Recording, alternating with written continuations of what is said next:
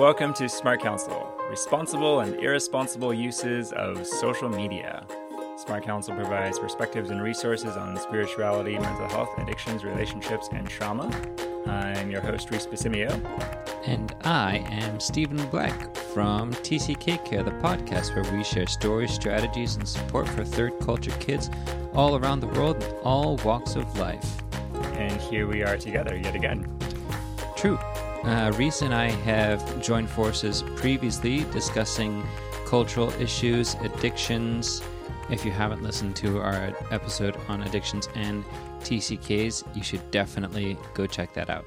For sure. Would you say we're here a little bit to talk about our addiction to social media and how that affects culture? Oh, absolutely. I think that it certainly looks that way to me anyways, although I feel like I'm going to just defer to you on the addiction side of things. But yeah, what do you think?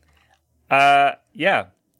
I would definitely say there's maybe an addiction and an obsession, for sure, in my sphere of work, where I work a lot with pornography addiction in particular, and internet addiction. It's growing on the radar, where we're becoming more aware that it's a thing. And one of the other things I'm thinking too, just thinking about our cultural moment. At the time of our recording, this is right in the thick of the whole coronavirus situation. And it seems like social media is playing a significant role in how our culture is experiencing everything there. Stephen, what do you notice going on there? Yeah, good question. It seems to me like there's sort of two ways we're handling social media right now. One is to use social media to connect with other people, which is excellent. If you haven't heard of the program Zoom by now, I don't know why that is, because everybody's using it. So on the one hand, especially with the whole coronavirus thing going on, a lot of people are using social media to connect, to share resources, to encourage each other, and that's fantastic. That's excellent. Wonderful. I'm so glad that's happening. And on the other hand, I feel like culturally speaking, social media has for years now played such a huge role in how we relate to others.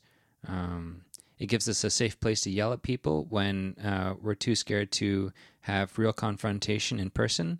I know it has a tendency to be time consuming if you let it.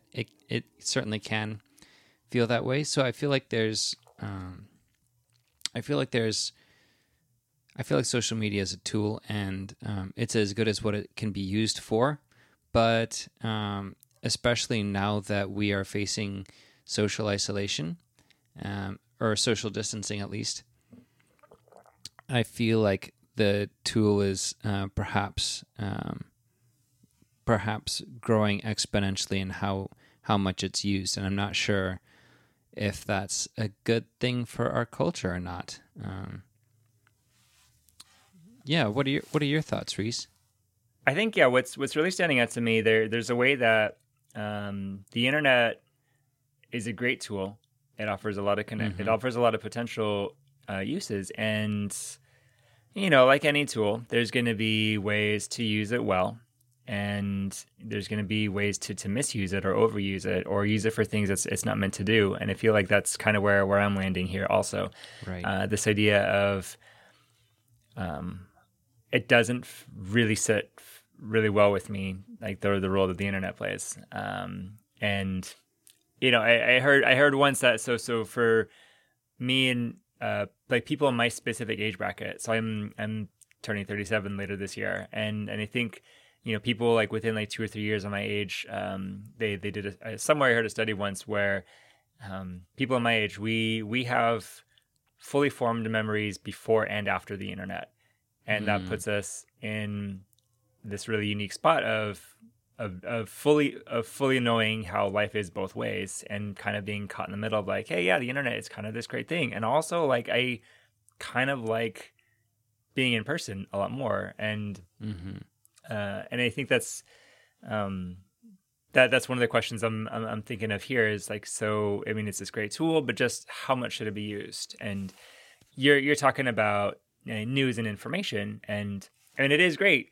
As you know, one guy I know, talks about it. You now have infinity in your pocket with your smartphone, and you can know just about anything, anytime, anywhere, for any reason. And there's a way that maybe that doesn't really. You don't really have to search for it anymore. Like you don't have to, go buy a paper or go to the library or go, talk to somebody. You can just kind of rifle through whatever information, and maybe that kind of tends to cheapen it a little bit. And the other end that I'm thinking of has to do with relationships and connections.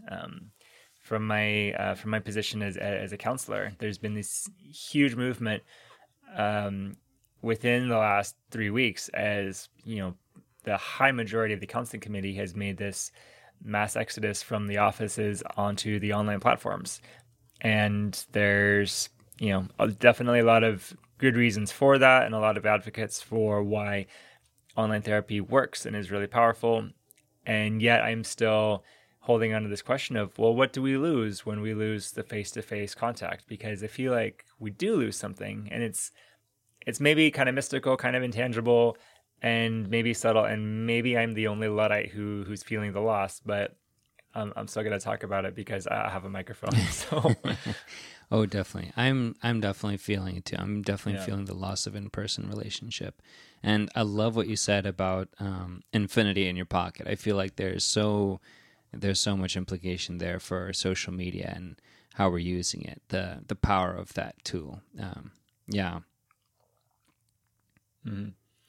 There's there and again, referencing my field, working with pornography addiction, those who track the history of everything, porn addiction today looks a lot different than it did 50 years ago. Once upon a time, you had to go out and find it. Like you had to don the trench coat and go to the seedy part of town to buy dirty magazines, and they were actual magazines, and you had to stash them, or you had a subscription to Penthouse or to Playboy, and you had paper in boxes that regrettably lots of, sons and daughters also encountered later.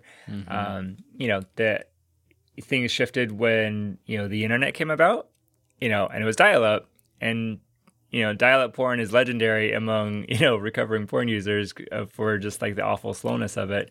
But it's still, that was a shift in where now there's just a lot more available, and you can find a lot more. But everybody notes one of the huge milestones was the advent of high-speed internet, where at that point you can instantly have anything you want.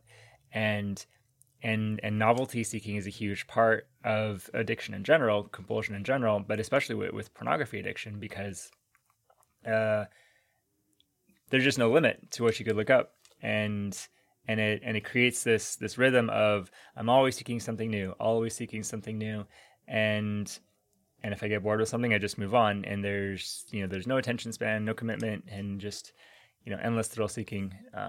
And it had and continues to have a huge impact on pornography. Right, that makes a lot of sense. Which is kind of the dark side of the web, right? The sort of the downside of the powerful tool, the whole infinity in your pocket concept. There are some things to wonder about for sure. So I should also point out, so the phrase "infinity in your pocket," I do attribute that. I first heard it from John Mark Comer. He's a local pastor at Bridgetown Church in Portland, Oregon, and he has a podcast, and it's really great. And he's also kind of a poet. So I heard the phrase from him, and I liked it so much that now I'm using it now. But anyway, so let's dig into this whole internets thing, and let's start off on a strengths-based note. We have this platform and we have the social medias. What are some responsible uses? What are some of the gifts that it affords to us? Oh, sure, yeah. One of the things that I can think of is that oftentimes when people are facing isolation, they do feel particularly alone or vulnerable.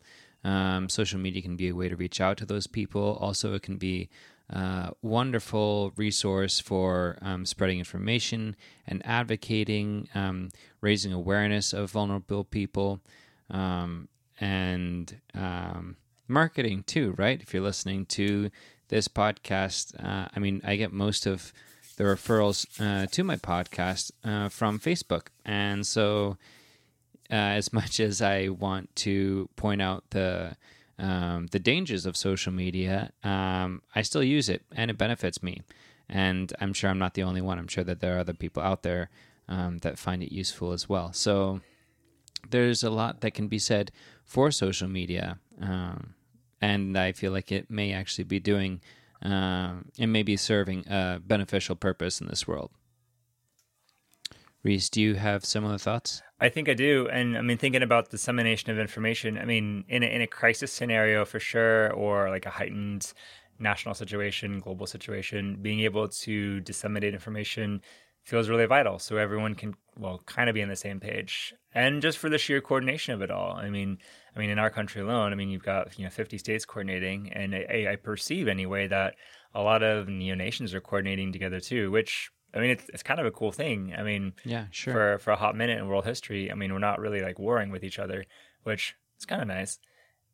But I'm also thinking just in general, like disseminating information. I'm thinking about, YouTube Academy, and everybody's like, I need to figure out how to change a pipe, or I need to figure out a real life example for me. I'm trying to figure out how to like set up some sound equipment, and everybody's like, go on YouTube. So I'm like starting to go on YouTube and being like, oh yeah, it kind of works. So there is a way. I mean, you can kind of teach yourself how to do anything, which is great. One of the other benefits I'm noticing too is, and this isn't new to this moment in time either, but the way that niche groups or specialty groups can find each other. If you have, say like, a long list of, particular qualifiers of things that make you, you might not have people like that in your neighborhood or at your school or at your workplace or at your church or somewhere, but you might be able to join an online community with other people who are pretty much like you. And it might be people in your same city, in a different state, or even in a different country. So there's that way that it can, in that sense, bring people together who may not normally have otherwise, been together. That's pretty neat. Yeah, that's true. That is actually one of the things that I think of it for TCKs in particular. Third culture kids are highly mobile, and they're often moving around. And the people that TCKs relate to most are other TCKs. And yet, when you're moving around, you often find yourself in situations where there are no other TCKs readily available. So, #Facebook. And yeah, and so there is that whole concept that if you don't have the people that you want in your life, they're easier than ever, possibly in all of history, to find your people and to connect with them in a meaningful way on social media. So that's definitely a huge pro. Yeah, definitely. And, as a promotional platform, and I'm thinking again, here's the social medias, Facebook, Twitter, etc., Instagram. Me as a small business owner of my practice, well, actually, I mean, I don't actually advertise very much, but someday I hope to publish a book, a sci-fi novel. It's in progress. And at that point, I will definitely be wanting to, blast stuff all over the social medias so that people can know, hey, Reese wrote a book. It's good. You should read it. So that's definitely a benefit. And it's, a lot of those platforms can be kind of free as well. They cost them my time, instead of me having to go through a traditional publishing house or buying a billboard or something like that. Right. So there's the whole, you make a good point that it does cost you some time, but other than that, it's free. It's definitely contributing to DIY culture. So that's an interesting impact of social media. There's that too.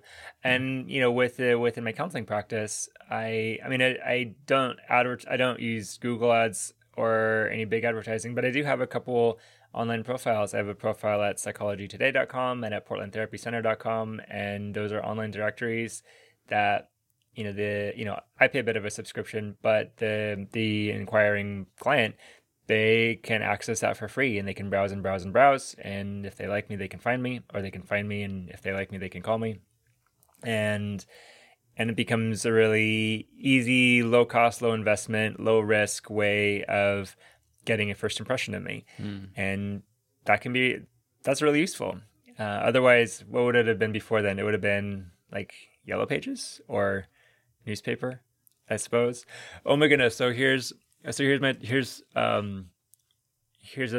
I'm getting old sort of moment. So, so, I think I was talking with my kids about maybe taking them to see like a Shakespearean play someday. And I think somewhere in that story, it was referencing how, when I was a kid, my family moved to Southern Oregon, and part of the draw to that was there's a Shakespearean festival in Ashland, Oregon. And we'd only heard about that because first we'd gone to the Shakespearean festival in Cedar City, Utah, when we lived in Arizona, when I was like a little kid, younger than 10. And I think, and at that point, it occurred to me to wonder, okay, so if I wanted to look up something like that, if I lived in Arizona and wanted to look up Shakespearean festivals, I would pull up my phone and say, Google, where is the nearest Shakespearean festival? But I was thinking 30 years ago, like there was no internet. I'm like, how did my mother discover this thing in Utah when we were in Arizona? And I was like, how did these things happen? I don't have any memory of that. Like, how did people learn anything? So, yeah. I'll have to ask her sometime. So, Mom, if you're listening to this, how did you discover the Shakespearean Festival? So, anyway. So the internet, it definitely affords a lot of information and a lot of learning. True. That's a good point. Which, the thing that comes to mind is, how did we ever navigate before the internet? Like, with a paper map? And then, I'm also thinking of all the times when, since the internet has come out, and since having a GPS, people still attempt to give me directions, and I'm like, why would you even try? I'm just going to plug it into my phone, and it's guaranteed to get me to where I want to go. So, right, and that guarantee is really great. I think that's how I get to your house almost every time too. So, I will say though, there is an art. There is a really finely crafted art to giving directions really well, and some people can do it, some people cannot. So if you can do it, shout outs to you, and thank you for the clear directions. Okay, so cannot deny there's some benefits to the internet and social media, and we're also going to now pick it apart a little bit. Stephen, what are some of the concerns you have about how social media and the internet are being used? And I would say particularly now, today, this week, this month, as we're in virus season, but also in general. Yeah. I guess one thing that has been problematic in the past is that I have had a lot of TCKs use social media as an excuse for not needing real life experience. They will say, oh, I already know what to expect when I'm moving around. I already know what to expect from my college experience because I've watched TV shows and I'm on Instagram and I'm looking at pictures of other people who are there living that life. And so I don't need to know what life is like because I can see pictures of their lives, and that's a clear and accurate representation of their lives, obviously. And it's just not the same. Honestly, like social media cannot accurately teach you culture. It's one small part of culture. Yes, it shows our best sides, or it shows our most important sides. It shows whatever we want to communicate about ourselves, but it's not all of culture. It's not the bigger picture. It doesn't teach you how to navigate things. It doesn't teach you how to do relationship with these people. And then more recently, one of my biggest concerns has been that social media is often used for dividing and conquering, so to speak, making a clear and definitive statement, sort of pounding your fist on the table, saying, this is who I am, this is what I believe, and everybody who is with me, rally to my side of the table. And everybody who is not, we're going to unfriend so we don't have to listen to you. And so I feel like social media is almost like a cop out for doing real life, for having real experiences, for experiencing culture, experiencing life with other people, and for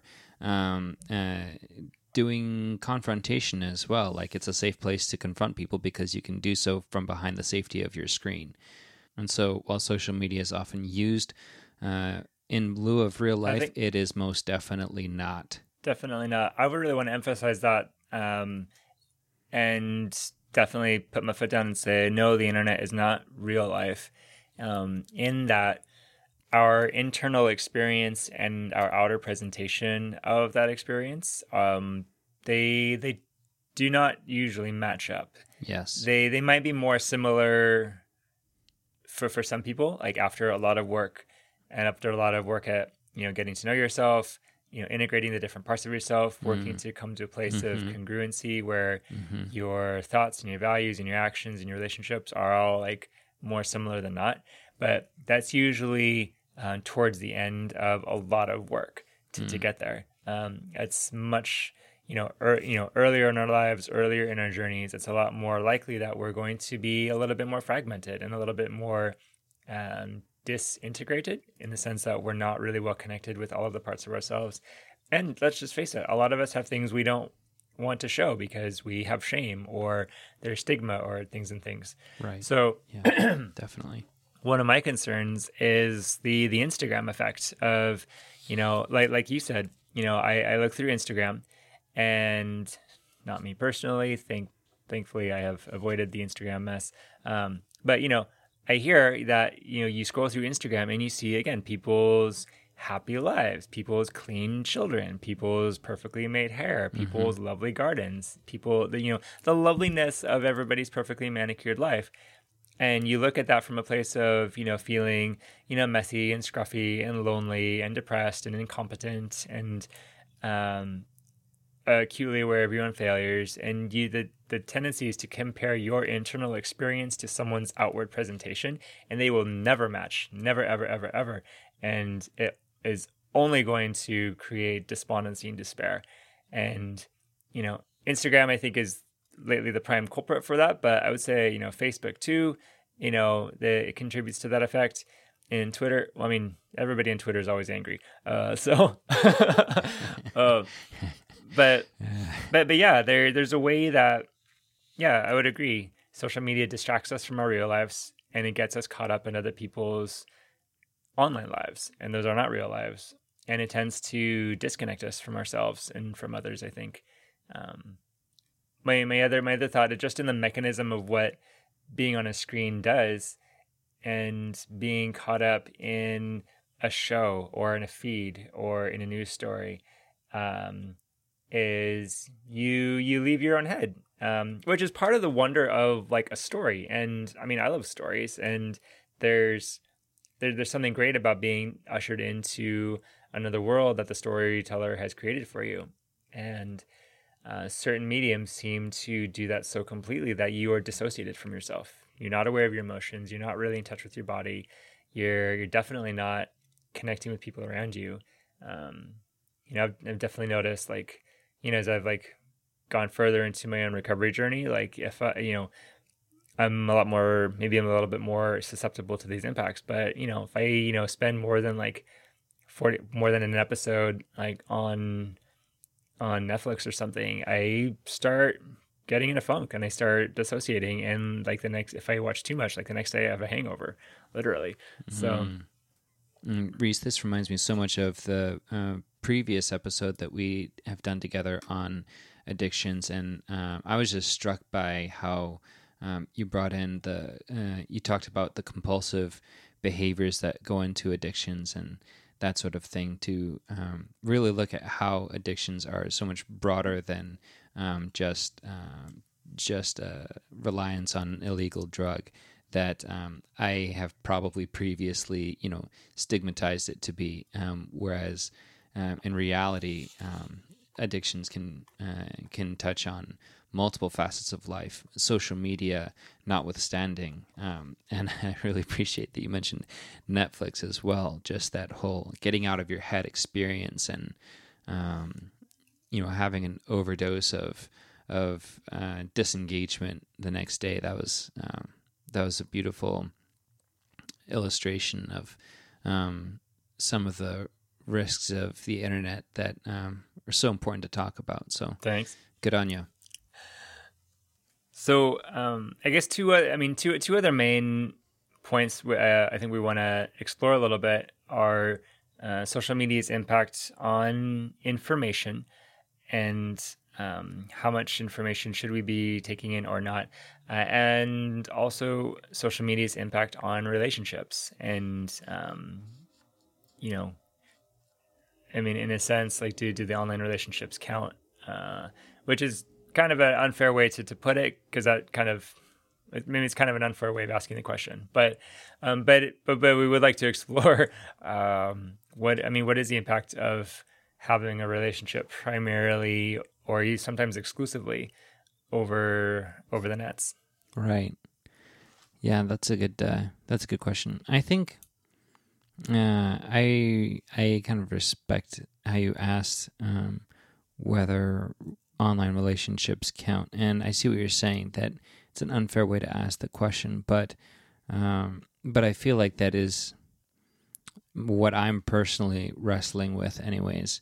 That I see the value in connecting with people on this platform, and yet it doesn't seem real. It has real purpose. It has real outcome. It has real benefits, and yet it's, like you said earlier, the Instagram effect, that we're putting our best foot forward, and we're not showing the real McCoy. Mm-hmm. Yeah. And I want to say that I would throw it out entirely, except it's so darn useful. Like, mm-hmm. I use Facebook for networking so much. I will hear about somebody who's into the TCK world and go on Michael Pollack's Facebook page and find them, and they're usually there. Yeah. So it's an incredibly useful tool too. Right. Yeah. Right. And a networking business connection, yeah, we could call it maybe a network business connection kind of its own thing, because it kind of makes a little more sense there sometimes. But I think what you're describing there is this very carefully curated you. Yeah, that's true. Which you just don't get when you're in person. And so I think I would agree. And again, I'm saying this from a place of a lot of privilege, where I can kind of freely go out and make friends, and it's easy to find people who look like me, talk like me, believe like me, have relationships like I do. And so there are a lot of major privileges that I have in how I experience relationships. And I do know that there's a lot of people who they're lacking that. And so I can definitely hold up this ideal of, oh yeah, we're friends in real life, mostly in real life, and sometimes we also FaceTime. I love that ideal. And I also do recognize that there are some people who they live in isolation, either because of geography or because of like stigma or fear, or there's a host of other barriers, related to different lacks of privilege and different demographics. Let's say, I don't know, like I'm thinking, like if you're like the one like queer kid of color in Nebraska, like you're probably not gonna find community in real life. So you're probably your online community is gonna be your lifeline, right? And that's great. In that case, I'm like, yes, absolutely, be online, make friends, stay alive, because that's good, that's beautiful. One of the other variations I could pick on a little bit though is, people using like Tinder and Grindr to try to find dating partners. Let's just be fair. Like, Tinder and Grindr, they're not actually for dating; they're for other things. Right. But what ends up happening is, again, you go through these profile feeds and you get this very carefully curated image of a person. Mm-hmm. You chat through the online and it's this very carefully curated, well, hopefully people are being careful with what they type in their chat feeds. Sometimes they're not, but it's very carefully shaped and sculpted, and it's a very thin slice of who you actually are. And then if ever that relationship translates into real life, then you have to like introduce all of the awkwards, like, oh, this person's actually a little bit taller than me. They smell kind of funny, or they make some, the noises they make when they eat, or just the energy that I feel with them when I'm in person. Like you don't get any of that online, and I guess if the relationship's going to just stay all online, I mean, it's kind of okay, because it's just going to be, if it's meant to be an only online relationship, I guess that would be one thing. But if it's going to be an online relationship that later like translates to a real life relationship, such as in the case of like I'm looking for a romantic partner, at least the majority of the people that I talk to, they run into a lot of challenges with that. Because there's a lot of missed expectations and letdowns, and or in the case, people who run into like, well, your profile picture looks one way, you look a different way, which is horribly shallow and superficial and objectifying to begin with. But again, it's just something we do when we're online. Yeah. So Reese, let me ask this question. With the exception of people who are, like you mentioned earlier, going online and accessing social media for that lifeline of support, like that really need it. Except for situations like that, just for the average ordinary person, perhaps, of privilege like us, should your goal be to have solely IRL, in real life relationships, or can that be supplemented by social media? Or can social media take the forefront? Or, how do you go about measuring that, so to speak? That's a good question. Again, I'm going to have to go back to an ideal, which again, it's not going to be unilaterally accessible for everyone. I would hope that people could connect mostly in person, and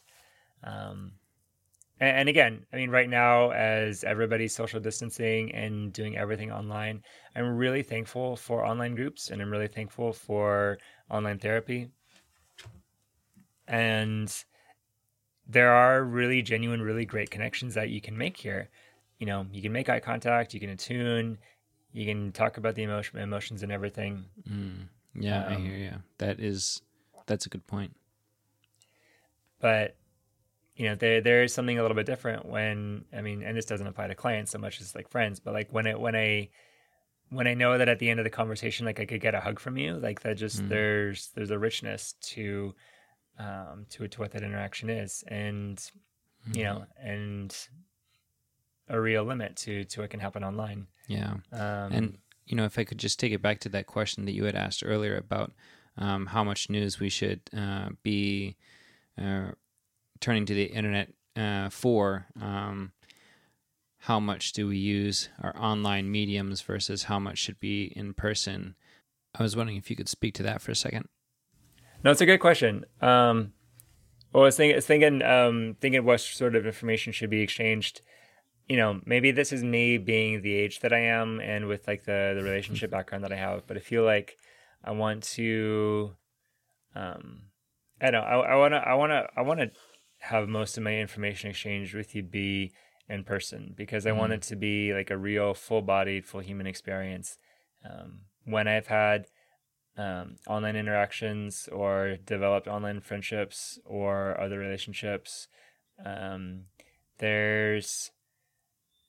they feel different. It's like, you mentioned, getting notifications in your feed a little while ago, and there's this dopamine rush that goes with, getting a ping, getting a notification, getting a message and things. And depending on the nature of what that relationship is, I think that little dopamine rush just kind of feeds the obsession to be like, I'm going to now turn away from my real life, my real partner, my real kids, the real trees and flowers in front of me, like my real bodily experience, to now put all of my attention into this screen and this thing that this other person just said or just posted or just did that doesn't actually really apply to me in some way. And so I don't think that's a really healthy addition to life most of the time. Like you said, as a supplement to existing relationships, or in a heightened situation, like we're trying to coordinate something, or we're supporting somebody in need, or it's a different situation. I mean, that works, and then it's a great thing. But if that's your normal, I don't know. My hope would always be that people could be, fully in their bodies, fully in the rooms where they're in, and fully in their emotions, and fully in the interactions with the people that are actually with them. You make a good point about the crisis situation. Not too long ago, we went through a difficult time, and a friend made a post about it on Facebook, and we received so much help and support from people all over the world. Some people that I don't even know, just because they heard about it, and so the tool was used for something good in that instance. And so, yeah, I resonate with what you're saying, that you want your life to be in real life. You want to be in your in the bodily experience of your life, in those relationships, in that setting. But yeah, you make a good point that there's also a time and a place for using the tool for what it's good for, if you will. I would absolutely agree. And, same with my family. A couple years ago, my wife had a medical crisis, and it obviously happened very last minute, but I put out some notices on Facebook, and I said, hey, I need help, and I need help with me and with the boys. And I think I had people from like 3 different church communities and some other people like all like pitch in, like, I had this guy who was like a friend from high school who I hadn't seen in 20 years, like, go pick up groceries for me because he happened to be in town. And yeah, and we can say, yeah, that was social media at its finest. And it was great. Yeah, that's really cool.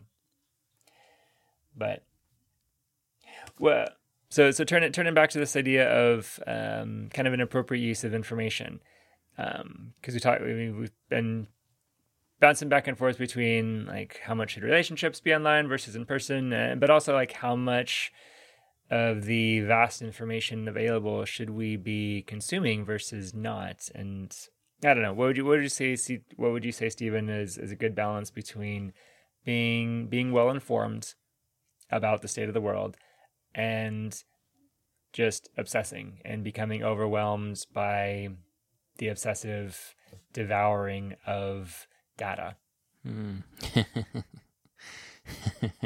Yes, that's a good question, Reese. And I was recently talking to someone who's reading the book Indistractable, and they talked about scheduling distractions into your day. Like if you're going to spend time reading the news, then by all means schedule that into your day, and set a timer. And if you're going to be distracted from what you're supposed to be doing by reading the news for 30 minutes, then that is a distraction. But if you schedule 30 minutes to read the news, then it's not a distraction. It's on the agenda.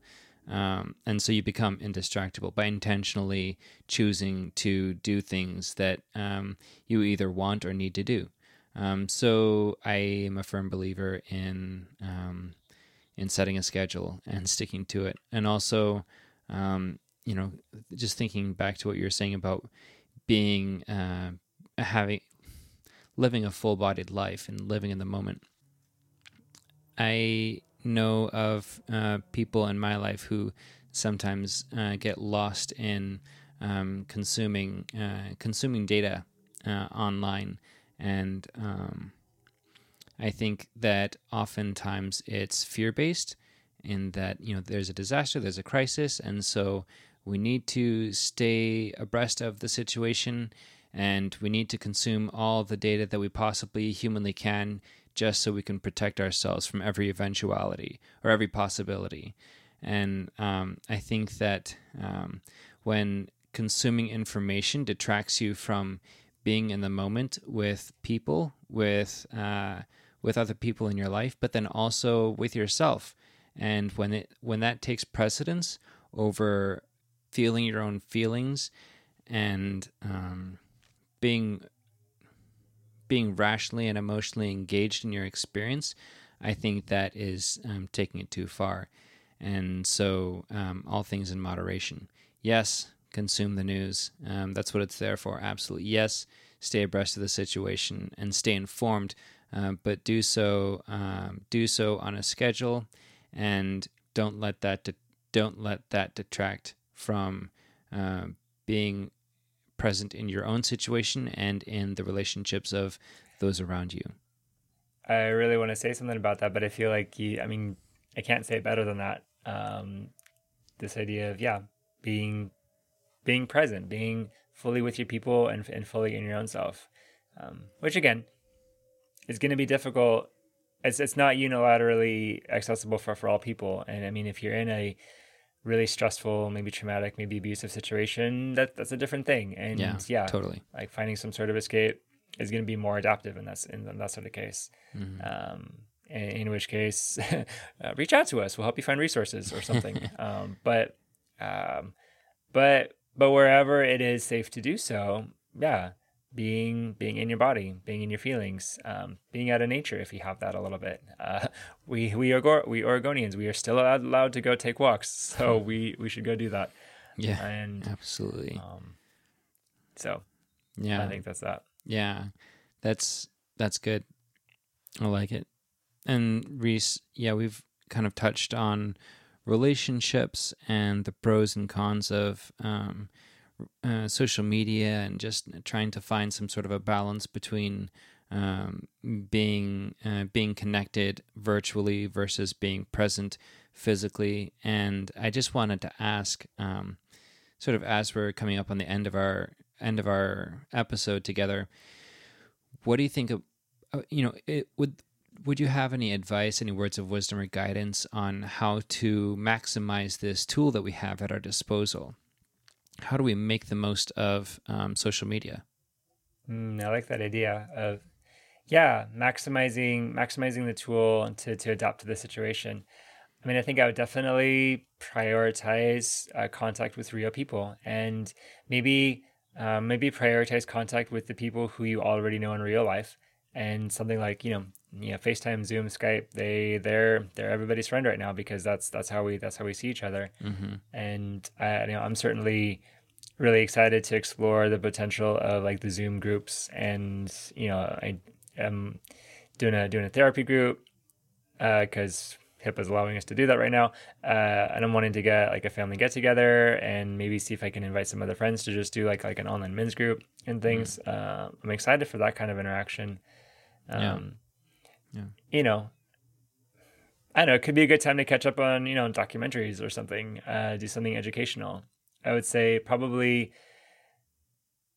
a good precaution would be, and in reality, limit your exposure to the news, limit your exposure to the Facebook feed, limit your exposure to people's unfiltered, unregulated opinions, because that's going to be what causes more stress. If you need to know something, if you need a specific piece of information, or if you just want to reassure yourself, about where Corona is today, then look up that specific thing and then get off the internet. You don't need to spend all day combing, or scrolling. Go for the specific information you need, and then do something connective, and then go back to your real life. And I think that might be a good balance to start with. #preach. Yep, I agree. Very good. Yeah. Stephen, thank you for taking some time and collaborating with me on a conversation. I'm kind of excited that we got to do this and throw out some ideas. I perceive we could probably say a lot more, and maybe sometime we will. Absolutely. Thank you, Reese. It has been such a pleasure to speak with you once again. I really appreciate you just speaking into the psychological side of things. This has been something that's been weighing heavy on my mind that I really wanted to get into. So I really appreciate you lending me your expertise in addressing the issue of appropriately using social media and the internet. Yeah. So, yeah. Absolutely. So for the Smart Counsel listeners who might want to find you, where can they find you on the internet? Speaking of the internet, please, I would love to hear from you if you have any questions, comments, or concerns, or would just like to connect. Please do reach out. You can find me on tckcare.com. You can reach out to me specifically at tckcare.com/connect. I would love to hear from you. So yes, thank you for asking that, Reese. And for listeners of TCK Care, the podcast, if they would like to use your expertise on addressing some of the perhaps the addiction side of things, who need help For sure. with counseling, especially now that counseling online is all the rage. And thank you, Zoom. What would be the best way to get a hold of you? You can find me on the internet because I do have an internet presence at newpatterncounseling.com. It's newpatterncounseling.com. And you can look up, I have a contact email there on the website. It's basically Rhys, RHYS, at newpatterncounseling.com. And you can look up the stuff about the podcast at patreon.com/smartcounsel. And yes, if you have questions about addictions, gender, sexuality, spirituality, or just relationships and things, those are some of my favorite things to talk about. And I'd love to connect, help you find resources. And yes, possibly we have offended some people in our talking because we might have the dissenting opinion here. But if that's the case, I would say if we've offended you, please do reach out and tell us so that we can learn and so that we can dialogue and absolutely. Hopefully grow as people. And if you like what we say, we'd also like to hear that too.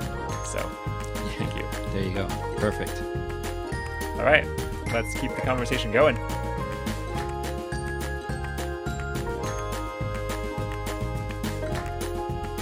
Thank you for listening to TCKK, the podcast. This is your host, Stephen Black, and I hope that you are listening to this on your favorite podcast listening platform. Please don't forget to subscribe to the show, leave me a 5-star rating and review.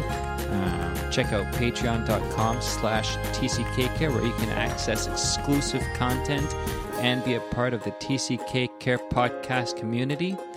And stay tuned next week for another fantastic show. See you then.